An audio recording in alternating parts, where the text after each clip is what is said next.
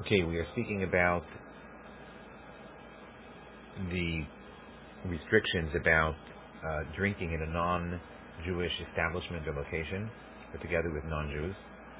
The starting point for this is a Gemara in Avodah Zarah Daf Lamed Aleph and Beis, and the Gemara starts off by asking, why did they prohibit the beer of non-Jews? And the Gemara gives a couple of reasons. The reason which it accepts it, la halacha, is that it is prohibited because of chasnas, which comes up a lot in regard to various different restrictions about not eating together with non-Jews, or eating the food of non-Jews. Oftentimes, the restriction relates to chasnas, the concern about intermarriage. I'll just note that Rashi mentions that the idea is that if a person would get used to drinking together with non-Jews, then he might become very comfortable, have more meals or parties together with the individual, and then you can have a person become interested in a non-Jew in that context. A man could be interested in a woman could be interested in a man. So that's the explanation of Rashi, and the Rambam in the Pirush Mishnayos expands upon this a little bit more. Rambam has a lashon that Kidei shelo nimashech venu or avasenu imayim lispakrus v'masha aser. That we shouldn't, when we mix together with them, when we associate with them, we shouldn't end up getting involved in things which are prohibited. The Rambam says that's the chasnas, he understands in a little bit of a broader way. It means basically some kind of acculturation or some kind of cultural influence which could take place if a person were to drink together with in a non-Jewish context. The Gemara goes on then to mention two different Amoraim and how they applied this restriction to themselves. It says that Rav Papa, when he used to buy beer, he used to then take it outside of the store and he would drink it outside the store. And Rav Achai would take it outside, would take it all the way back to his house and he would drink it there. And the Gemara says that both of them were concerned about the issue of chasnus. That's the understanding they had in regard to this restriction. And both of them understood, therefore, that taking it out of the location where it was sold, where it was served, would address the issue, but it was a question of how far you have to go. Do you have to take it outside the store or the house, or do you have to take it all the way home? I'll just note that actually is discussion in the poskim, because it's not clear in terms of the conclusion of the Gemara. And briefly, there are different points of view in regard to this. It's not so clear from the Shulchan Aruch. Lamaisa, there are in the Sefer, for example, of Binyamin Cohen, he says that many poskim are makil, that just taking it outside of the location is enough. You don't necessarily have to take it back to your home. In any case, that's the Gemara. That's basically the entire Gemara that is relevant to us. And the Rishonim point out, Tosfos and other Rishonim point out, that in fact this Isur is a little bit different than other Isurim that are meant to prevent intermarriage. In that most other Isurim, when Chazal prohibited a particular food, when there's chalav or let's say in regard to pas akum, in regard to bishul akum, in regard to gvinas akum, etc. So there are various different Isurim that relate to chasnas. When they prohibited it, they prohibited the actual food itself. In this context, apparently it's a situational Isur. It depends upon the situation. The food itself, the beer itself, we assume is kosher, and it remains kosher, and that's why if you take it home, you're allowed to drink it there. But you're not allowed to drink it in the location where it was sold or where it was served. That's a clear, distinction from some of the other Isurim. And the Rishonim point out that this Isur is different than other ones because Chazal, when they instituted the various different Isurim, they had to tailor each one based upon the level of concern, the particular specific, concerns that related to that particular food and what they thought the consequences might be if a Jewish person were to, share it together with non-Jews. In the case, we have a situational Isur. One is not supposed to be drinking beer in the place where it was sold or served.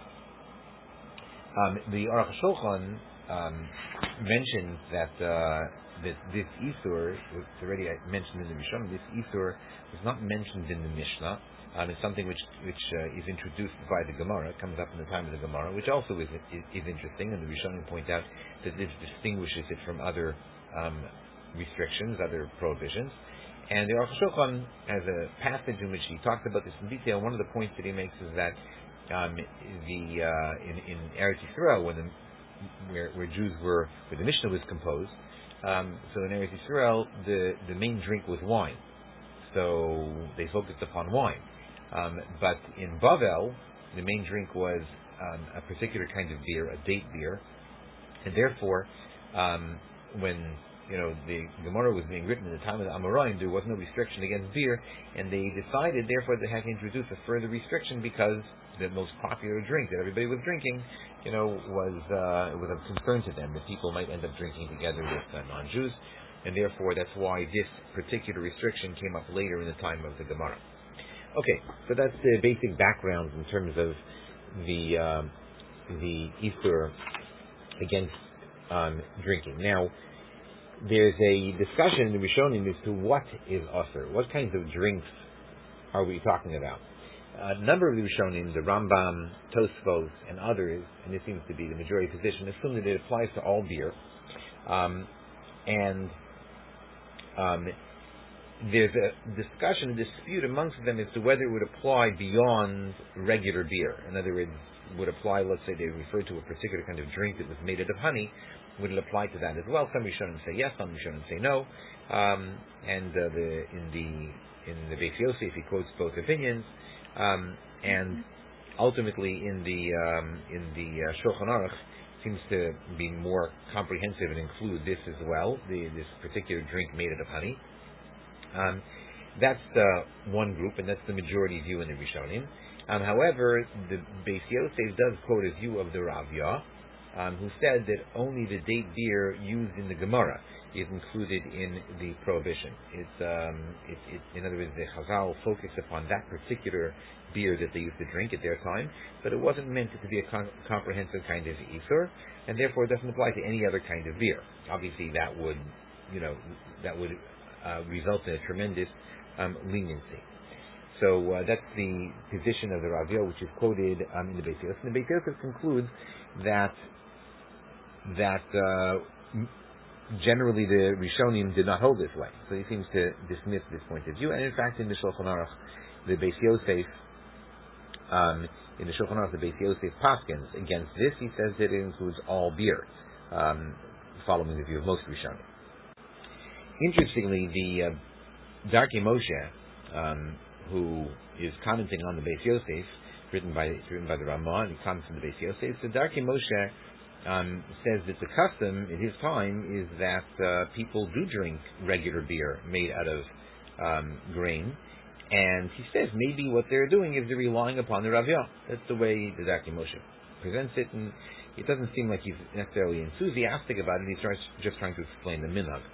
In fact, in the Shulchan Aruch, the Ramah quotes this, and the lashon of the Ramah is v'yesh matir b'sheicha shel tvashu tzfua. Some allow the beer which is made out of things other than dates, made out of grains or honey, etc. And the Ramah says that this is the custom. This is our custom. So he basically follows this up halacha l'maisa in the Shulchan Aruch. He says that this is the custom amongst Ashkenazim. There is a dispute amongst the poskim as to how to understand this Ramah, and this comes up at various different times when the Ramah will reference, that this is the minhag. Does the Ramah mean to advocate for this minhag and embrace it, or is he only trying to justify the practice and say that it has a legitimate basis? So here, for example, the Bach, in his discussion of this topic, he says that really one should not rely upon the position of the Ravya, and people should not be drinking regular beer, following the position of the Shulchan Aruch. But what he's supposed to do, he puts it in the category of mutar shogin v'ayu mezidin, that better, that they do this, if we tell them that it's going to be prohibited and people will transgress it anyways. Certainly in regard to a derabanan, that's not good. One would avoid that. And then he says that's what the Ramah says as well. So he seems to be saying that the Ramah was basically just trying to explain the custom, not that he was embracing it or advocating for it. The Ramah might also lechatchila accept the view that it's better for a person not to drink regular beer in the location where it was sold or in where it was served. On the other hand, the Aruch HaShulchan has a different point of view. The Aruch HaShulchan seems to advocate pretty strongly for the position of the Ramah, saying that, he first of all notes that he doesn't think that anybody's careful about this. He says that "V'lo nishma me'olam shenizar b'zeh." We never heard people being careful in regard to this. So he says that really the Ramah says that it only applies to date beer, and it doesn't apply to simple drinks. It doesn't apply. He refers to yash or schnapps. That he doesn't think that would be included in the restriction. He doesn't think that other things that in his day that are rum or cognac, he says that they are relatively uncommon, even though they are more significant. But he says basically, following the Ramah, he thinks that the Easter of Chaval was a relatively restricted one, and he seems to take this on a more lechatchila basis. So, position of the Aruch HaShulchan, again adding some of his own svaros, that the restriction only applies when it's a drink of some significance, and it only applies when it's something which is more common. So he says basically it almost applies to nothing in his day, which would have been at the turn of the 20th century. So therefore he's of the position that it really is not considered to be a problem. So what emerges from this is the following. First of all, in terms of what drinks are included so far, you have, let's fast forward to the Shulchan Aruch and the Ramah. The Shulchan Aruch is of the position that it includes all beer in this restriction, so any kind of beer is included, even beyond beer might be included as well. If it's something of some significance, we'll get to that later. And the position of the Ramah is that it only includes date beer alone, and you have those poskim who discuss the Ramah as to whether we accept the Ramah lechatchila, or whether Ramah is just trying to explain the custom. It really is preferable even for an Ashkenazi not to follow this. I just want to note that the Vilna Gaon and some of the other major Achronim seem to not accept the Ramah's point of view, which is further reason why even an Ashkenazi might be inclined to try to follow the Shulchan Aruch in regard to this, and be careful in regard to all beers. And in any case, then you have those poskim who are Mekil. We mentioned the Aruch HaShulchan by way of example, but there are poskim who are Mekil as well. So it's not an absolutely decided issue, you might say. If somebody were to ask, it would seem that a lot of poskim probably would say that for a Sephardi, you have to be careful in regard to all beer. And in regard to an Ashkenazi, it's probably better to be careful, given how many poskim advocate to be more careful and follow the position of the Shulchan Aruch. But on the other hand, Yishal Milismoch, the Ramah, and others, if a person has an extenuating circumstance. This we have so far. Now there's another heter which will oftentimes apply, and that is mentioned by Tosfos and other Rishonim. They mention the following, that the prohibition only applies when a person is drinking it with a sense of regilus and a sense of kvius. A person who's drinking regilus means it's happening frequently. Regilus means, and a kvius means to say that they're drinking it permanently. In other words, with a sense of, sitting and having a beer and enjoying it, as opposed to just drinking it quickly. This appears in Tosfos, it appears in the Rosh, and it appears in the Shulchan Aruch as well. And later poskim say that in order for this to be mutter, for this heter to apply, really what is the Rishonim and the Shulchan Aruch, what they're referring to are two different conditions. Number one, it can't be regular. Again, it can't be something which happens with any frequency. Number two, it can't be something in which there's a sense of kfiyus, like sitting and enjoying, beer over an extended period of time. So that would mean that if a person, let's say for example, were invited, to a bar, because this is where it really comes up, and the person, let's say for example, couldn't get out of it. So first of all, obviously the best thing to do is not to drink beer.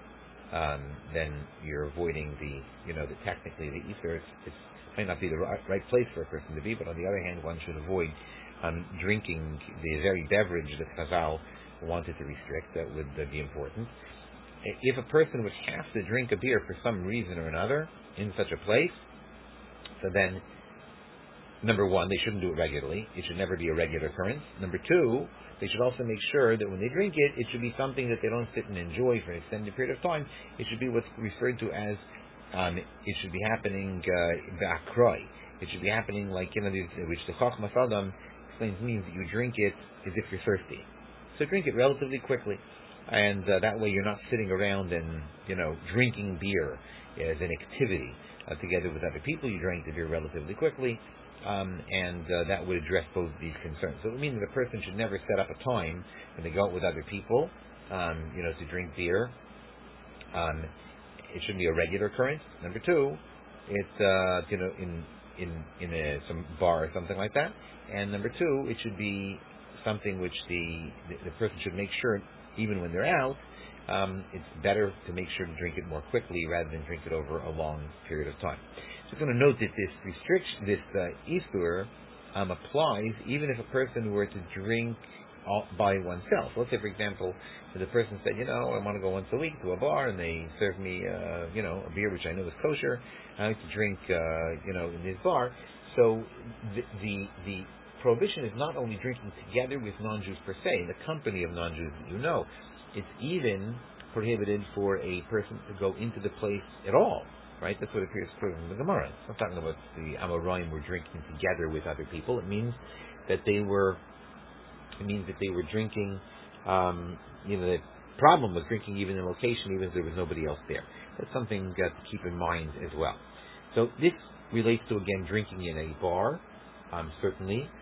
Question is where else it could apply.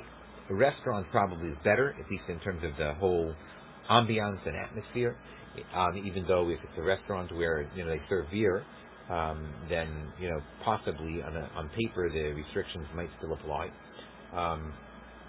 It's in any case, any non-Jewish setting, this problem applies. It applies most directly in regard to a place like a bar, where this is what they do. This is what they serve, and in any case, one should try to be careful in the way that I described. Certainly for Sephardim, it's more strict according to the letter of the law based upon the Shulchan Aruch, and according to the Ramah, there may be room for Ashkenazim, there may be room for leniency. Now, there is also another heta which is mentioned by some Rishonim, and that is the Makom Eva.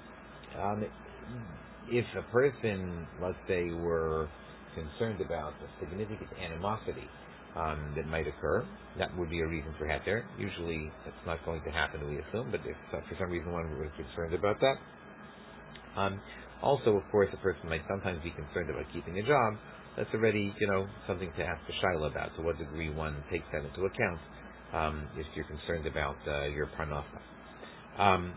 Okay, that's what we have so far. Now, let's move on to another very interesting question, which is the question of drinking coffee in a non-Jewish setting. If you take it to its extreme, can I go into a non-Jewish coffee store? Let's say if I'm confident that if I go into a Dunkin' Donuts or Starbucks, two of the most popular ones, I'm confident that the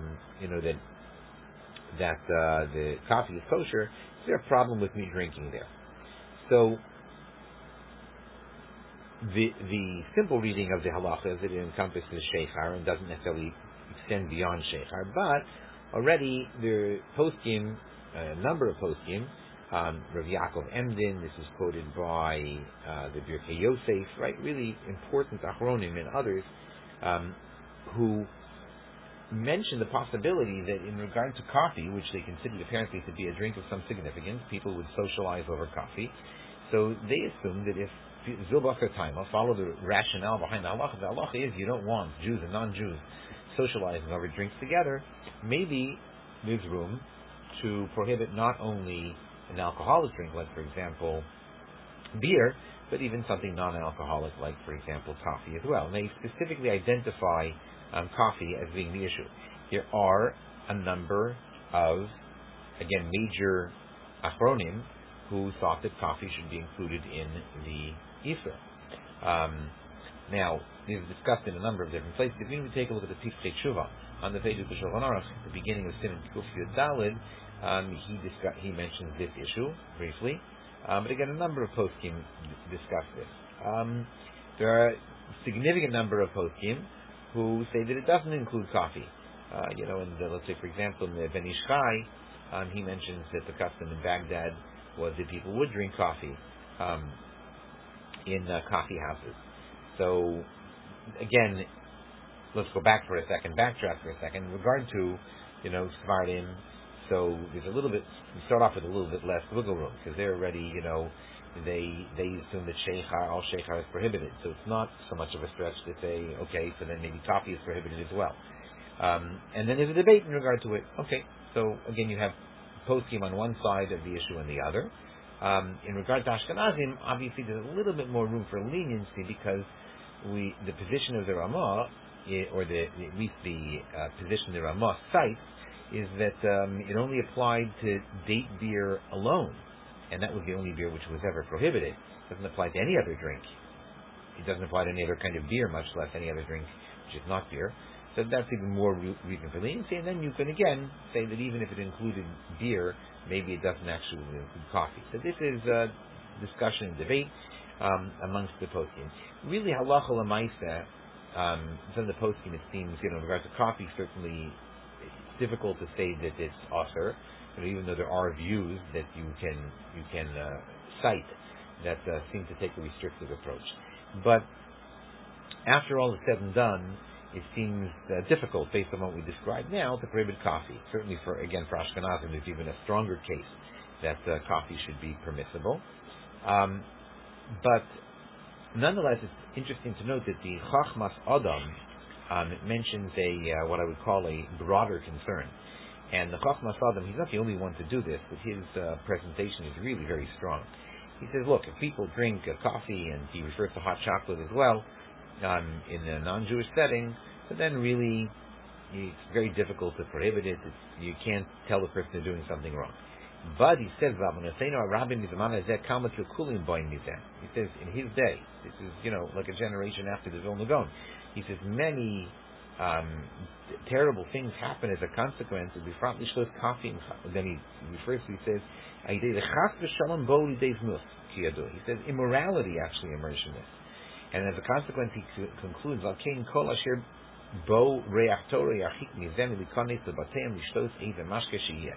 nobody should go into their houses or their stores in order to drink anything. If a person has even a reach of Torah, a fragrance of Torah. So this is something to note, that which is a more general kind of point, which is really critical, because there's keeping to the letter of the law, and there's keeping to the spirit of the halacha as well. And the whole spirit of the halacha was that Chazal were very concerned about Jews mixing together with non-Jews, and picking up elements of their culture, being influenced by them over the course of time, if there would be these bonds that would be created. And that general concern obviously is something to be very attentive to, even if one is remaining within the bounds of halacha in terms of the letter of the law. Here is what the Chachmas Adam is saying, that you have to think to yourself as to whether this is having some kind of impact upon the individual. So this is why there's a very strong logic to say, in regard to coffee, where there's a very strong basis, to permit coffee per se. But let's say, for example, a person would say that they have non-Jewish co-workers and they want to go out, let's for example, for coffee once a week. So this is where a person just has to think a little bit as to whether this is, in terms of the spirit of the law, even if coffee were technically permissible, is this really something which is going to lead a person to being influenced, or is the person confident they're not going to be influenced in any which way, because it's something which is regular. Going back to some of the things we pointed out before, something which is regular. Let's say, as I noted before, in a circumstance where they plan on going on a regular basis, and they sit and they drink and they sip, and you enjoy something together. That heter doesn't apply in a circumstance where they're going out to enjoy a coffee together, something along those lines. So this is where, even if one were to remain within the strict confines of the halacha, one has to weigh this other issue very seriously, which is hashkafa, but it's hashkafa halacha lamaisa, you might say. It has a real impact upon people as to whether the particular setting and circumstance is considered to be appropriate. Certainly, in regard to going out to a bar, theoretically a person could get away, with, in quotation marks, heterim, to go to a bar, based upon what we said before, and they can say it's Ramah. I'm allowed to go to a bar. Obviously, it would seem very clear, having in mind the Chacham Asadam and others who were very concerned about the impact that such settings could have on the individual. It would seem that that's the wrong thing to do. If somebody who is trying to, uphold the values of the Torah, would not be in such a setting, if at all possible, ever. And if they have to go to such a setting, they would try to figure out how to mitigate the concerns to the greatest degree possible. Not to drink an alcoholic beverage, which is what Chazal were primarily focused upon it in the Gemara, and not to necessarily turn it into a whole event. If a person has to go to some kind of, and have to be present in such a circumstance that they can leave after a short period of time, obviously that would be preferable as well. So in any case, this is a little bit of an overview of restrictions against drinking in a non-Jewish environment. Again, it's a situational restriction. It can apply in let's say, for example, a store, an establishment, a bar, restaurant, etc. It also can apply in a non-Jew's home. Let's say, for example, if a Jew knows a non-Jew and they get together, the same basic kinds of questions can come up, in which a person has to weigh, number one, the letter of the law, but also have to maintain a certain propriety from the perspective of the halacha in the Torah in terms of what they do. And in any case, each person should try to make sure to follow both the letter and the spirit of the halacha. And if they have questions, you should try to consult with, a rabbi or rav in order to get guidance.